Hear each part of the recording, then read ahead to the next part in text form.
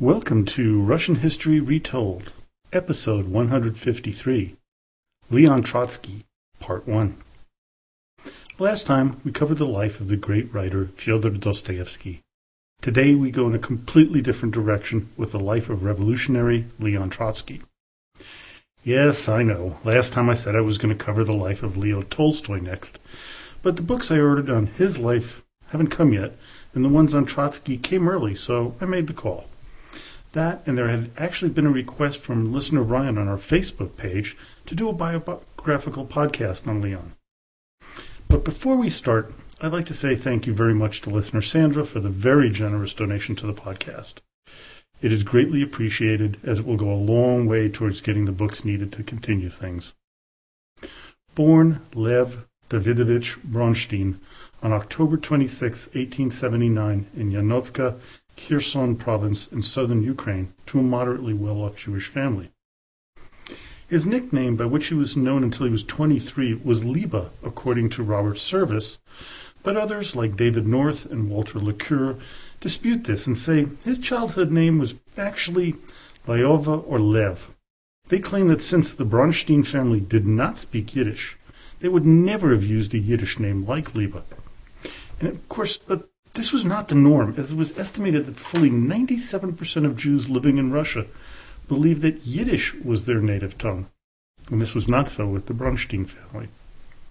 Numerous biographies have been written about this enigmatic and oftentimes contradictory personality.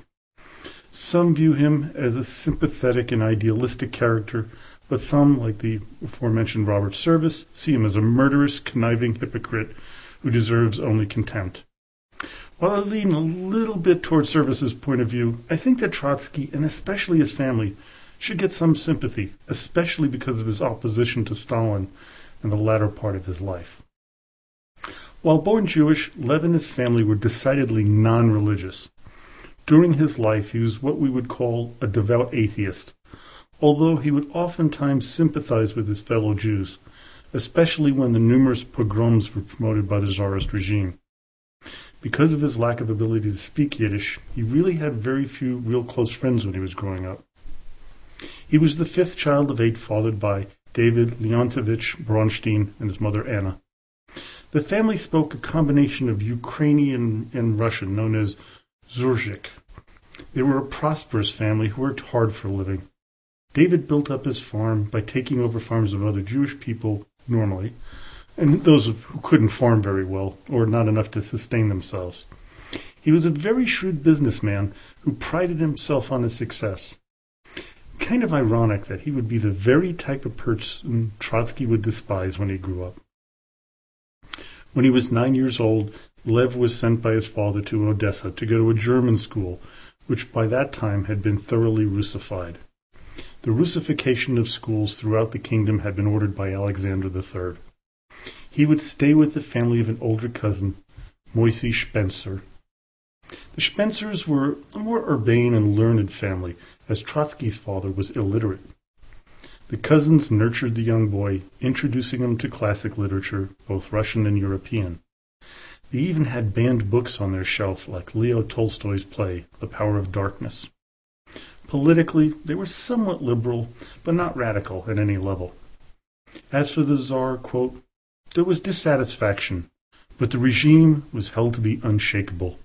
The boldest dream of a constitution is possible only after several decades. Talk of politics, though, was hush-hush around the young boy, as Lev put it, quote, because they were afraid I might say something censurable at school and get myself into trouble. They went so far as to avoid newspapers in the house, lest they would put radical ideas into his head. After Alexander II's assassination in 1881, stricter laws against Jews were set to restrict them from a number of positions, especially when it came to secondary school. A quota of 10% of Jews in school was decreed, which meant that you had to pass a test to get into them. The first year, 1887, young Lev failed, but got in the following year. This was the first time that he encountered prejudice against the Jews, but of course it would not be the last time. His being Jewish never really meant all that much to him, had little to do with his upcoming radicalization.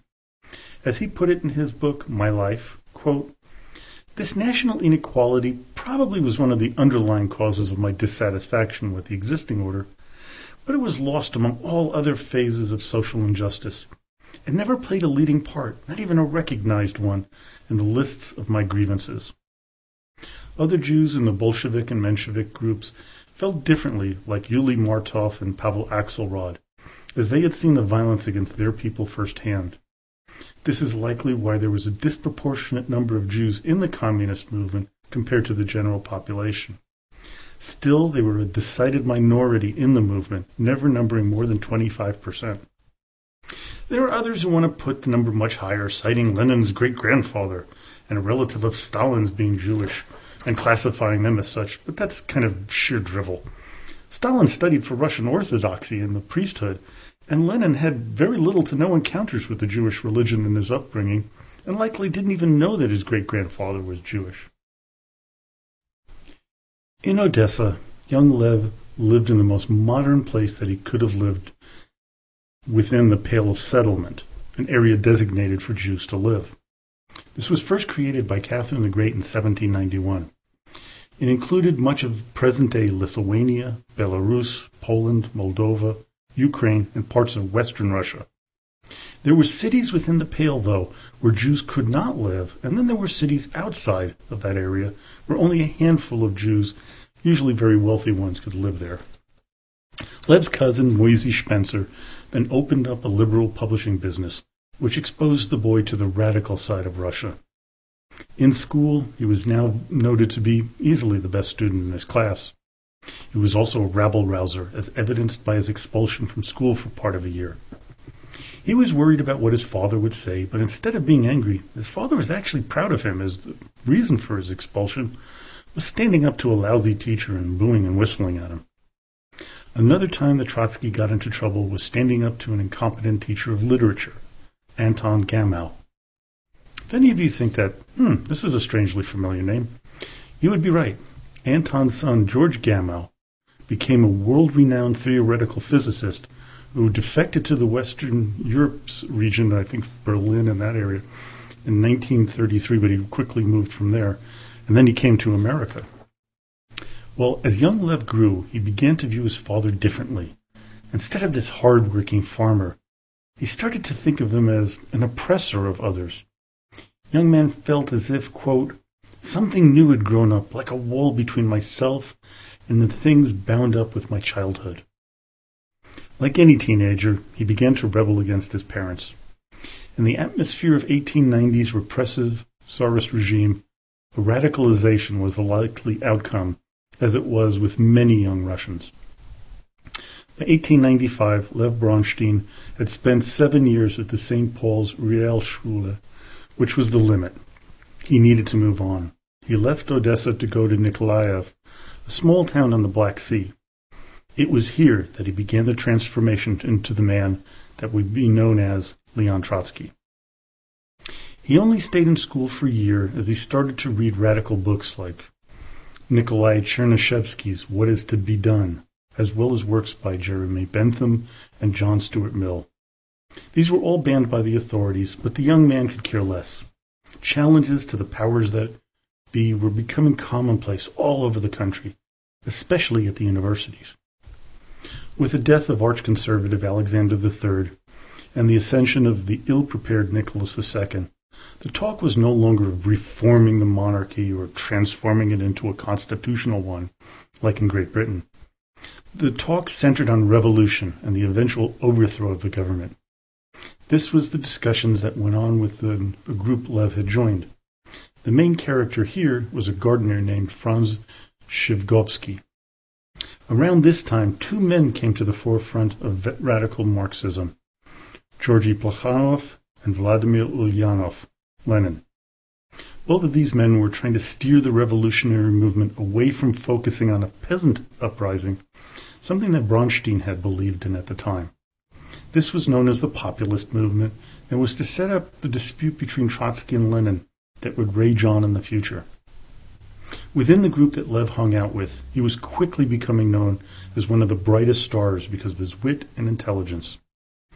He also met a woman named Alexandra Sokolovskaya, who he debated kind of rudely. She left the group because of him, thinking, "Oh, I'd never want to see this man again." But, of course, she would be wrong. In 1897, he began to organize workers in Nikolaev into a group known as the South Russians Workers' Union. Here he came back into touch with Alexandra, who began to see the young man in a different life. Lev began to dive into something that would show off his genius: journalism. His first newspaper was Nasze Delo, or Our Cause. As Joshua Rubinstein puts it in his biography of Leon Trotsky, quote, "Lev was establishing a distinct pattern in his life. His revolutionary activity and his professional life as a journalist and editor rested on the steadfast belief in the power of the word." Basically, Trotsky believed that he could talk his way out of any problem or change people's minds with his oratorical and writing skills. It is this brash, egotistic opinion of himself that was to be his downfall later in life when he battled Stalin for control of the Bolshevik Party and the Soviet Union. His work, though, did not go unnoticed by the authorities. A roundup of revolutionaries began in January of 1898, with the young 18-year-old Lev Bronstein being arrested on the 28th after attempting to hide out in the countryside. He was sent to the prison in Nikolaev, the first of 20 prisons he was to go into over the next few years. The jails of the Tsarist Russia were pit holes of despair. Torture was not out of the question, which caused some to commit suicide, go insane, or agree to spy on their federal radicals like Stalin supposedly had done. Lev was spared the torture, but was put into isolation, which was especially hard on the young man. As he put it, quote, "The solitude was unbroken, worse than any I had ever experienced afterward." By the summer, Lev was transferred to a prison in Odessa, where he was allowed to have access to the library. It was here he began to hear about the works of Lenin, and when he was transferred to a jail in Moscow, he somehow got his hands on his book, The Development of Capitalism in Russia, the book that would turn Lev Bronstein into a Marxist. In the Moscow prison, he would marry Sokolovskaya and would also learn their fate, exiled to Ust-Kut and Vikholensk in the Irkutsk region of Siberia. It would take them 3 months to make it to one of the transit prisons, where they were put on a barge to head to their final destination on the Lena River, which took an additional 3 weeks. Here, Lev began another newspaper, the Eastern Review, under the pen name Antid Otto. He met other radicals here, like Felix Dzerzhinsky, the first head of the dreaded Cheka secret police under the Bolsheviks. He also came into contact with Mikhail Uritsky, who would become the head of the Petrograd Cheka. They debated how the revolution should be run, arguing about whether to start with the assassination of the Tsar's ministers or not. Lev said, quote, "Our task is not the assassination of the Tsar's ministers, but the revolutionary overthrow of Tsarism." In 1902, he received his first copy of the Marxist newspaper Iskra, or Spark. One of its editors was none other than Vladimir Lenin.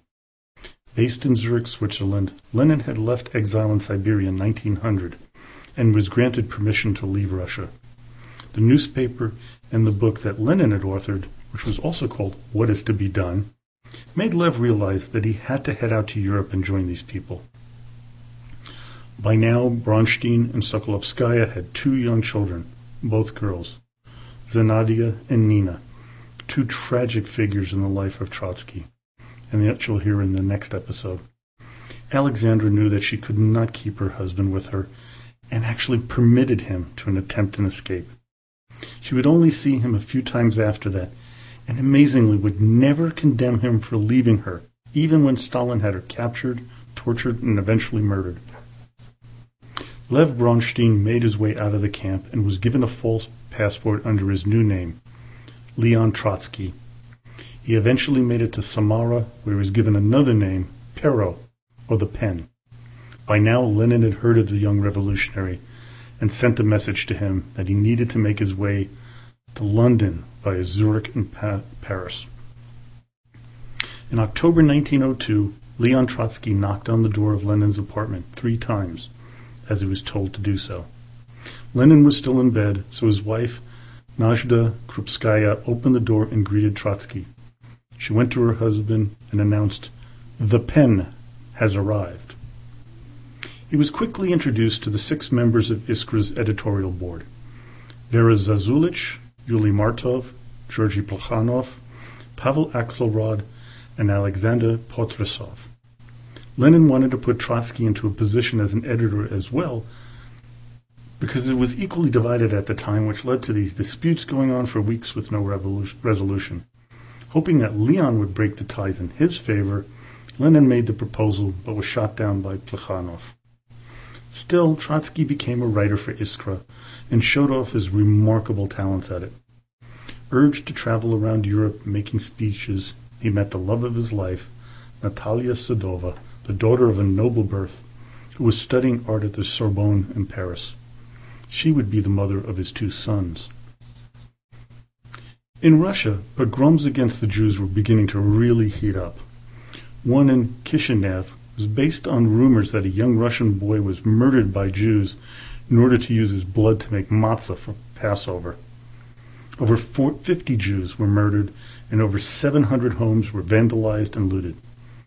The riot went on for 3 days without any interference from the authorities. They didn't care. The ministers in Russia warned the Jews that this system of pogroms might continue if they didn't stop their sons and daughters from joining the revolutionary movements that were spreading all over the country. Minister of the Interior Vyacheslav von Plev claimed that Jews accounted for 90% of all revolutionaries in Western Russia, which was way overstated.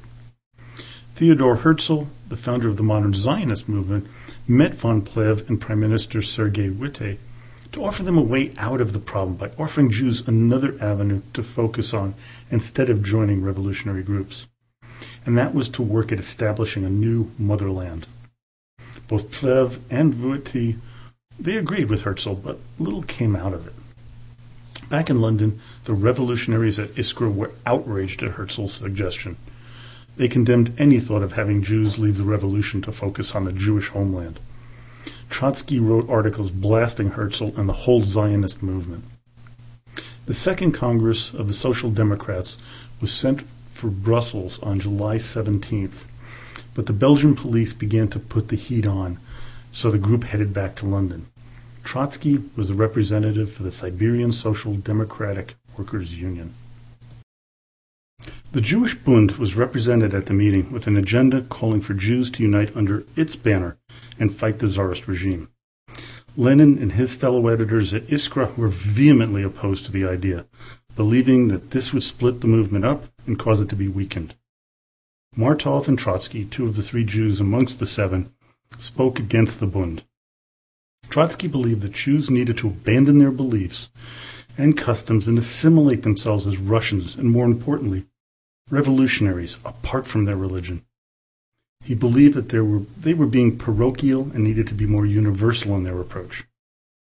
After the meeting, Lenin wanted to change the editorial board of Iskra by removing Axelrod, Zazulich, and Potrasov because of their lack of contributions. This move created a bit of animosity amongst the group, especially and surprisingly with Trotsky, someone that Lenin believed would side with him.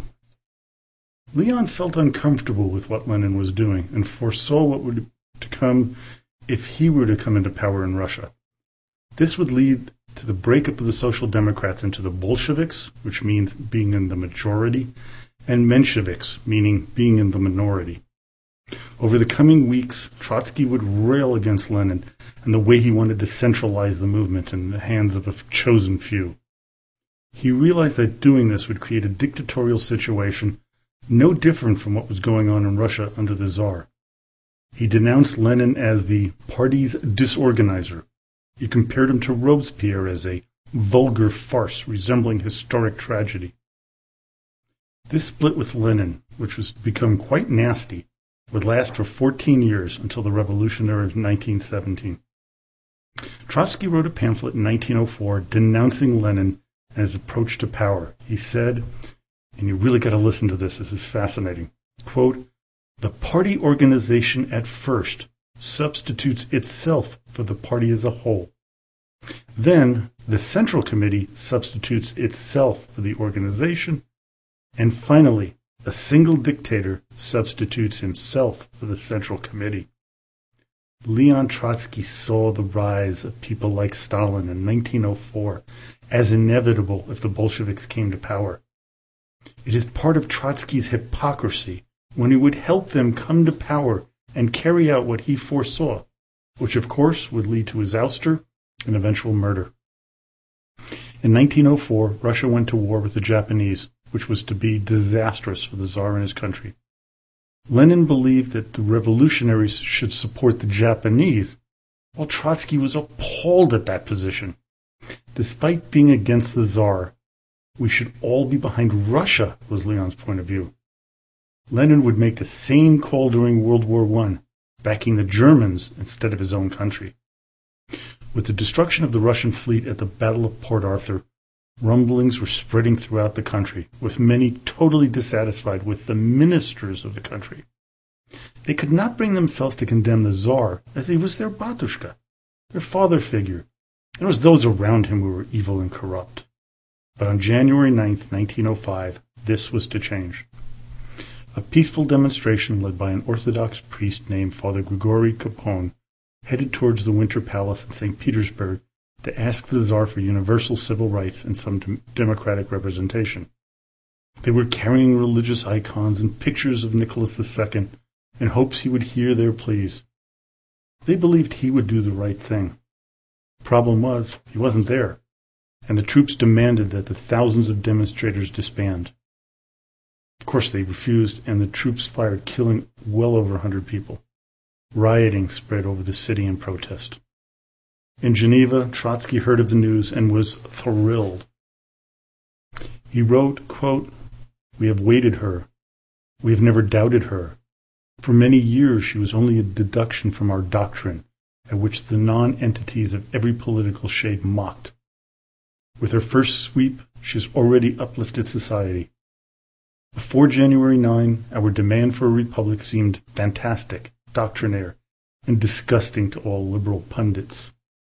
One day of revolution was enough. One magnificent contact between the Tsar and the people was enough for the idea of constitutional monarchy to become fantastic, doctrinaire, and disgusting. The real monarch has destroyed the idea of the monarch. The revolution has come, and she has put an end to her political childhood." Trotsky believed the revolution to overthrow the Tsar was at hand. He was close, but not close enough. He headed towards Russia, stopping in Vienna to stay with his friend Victor Adler and raise money, before he headed off to Kiev, where he'd meet up with his second wife, Natalia Sadova. Well, I hope you enjoyed today's podcast. Join me next time as we cover the revolutionary years of the life of Leon Trotsky from 1905 to around 1917. Don't forget to drop by the blog site where you can, if you'd like to, make a donation, big or small, to keep the podcast going. Also, join us on Facebook as well, where you can ask a question, leave a message, or make a suggestion. So as always, до свидания и спасибо большое.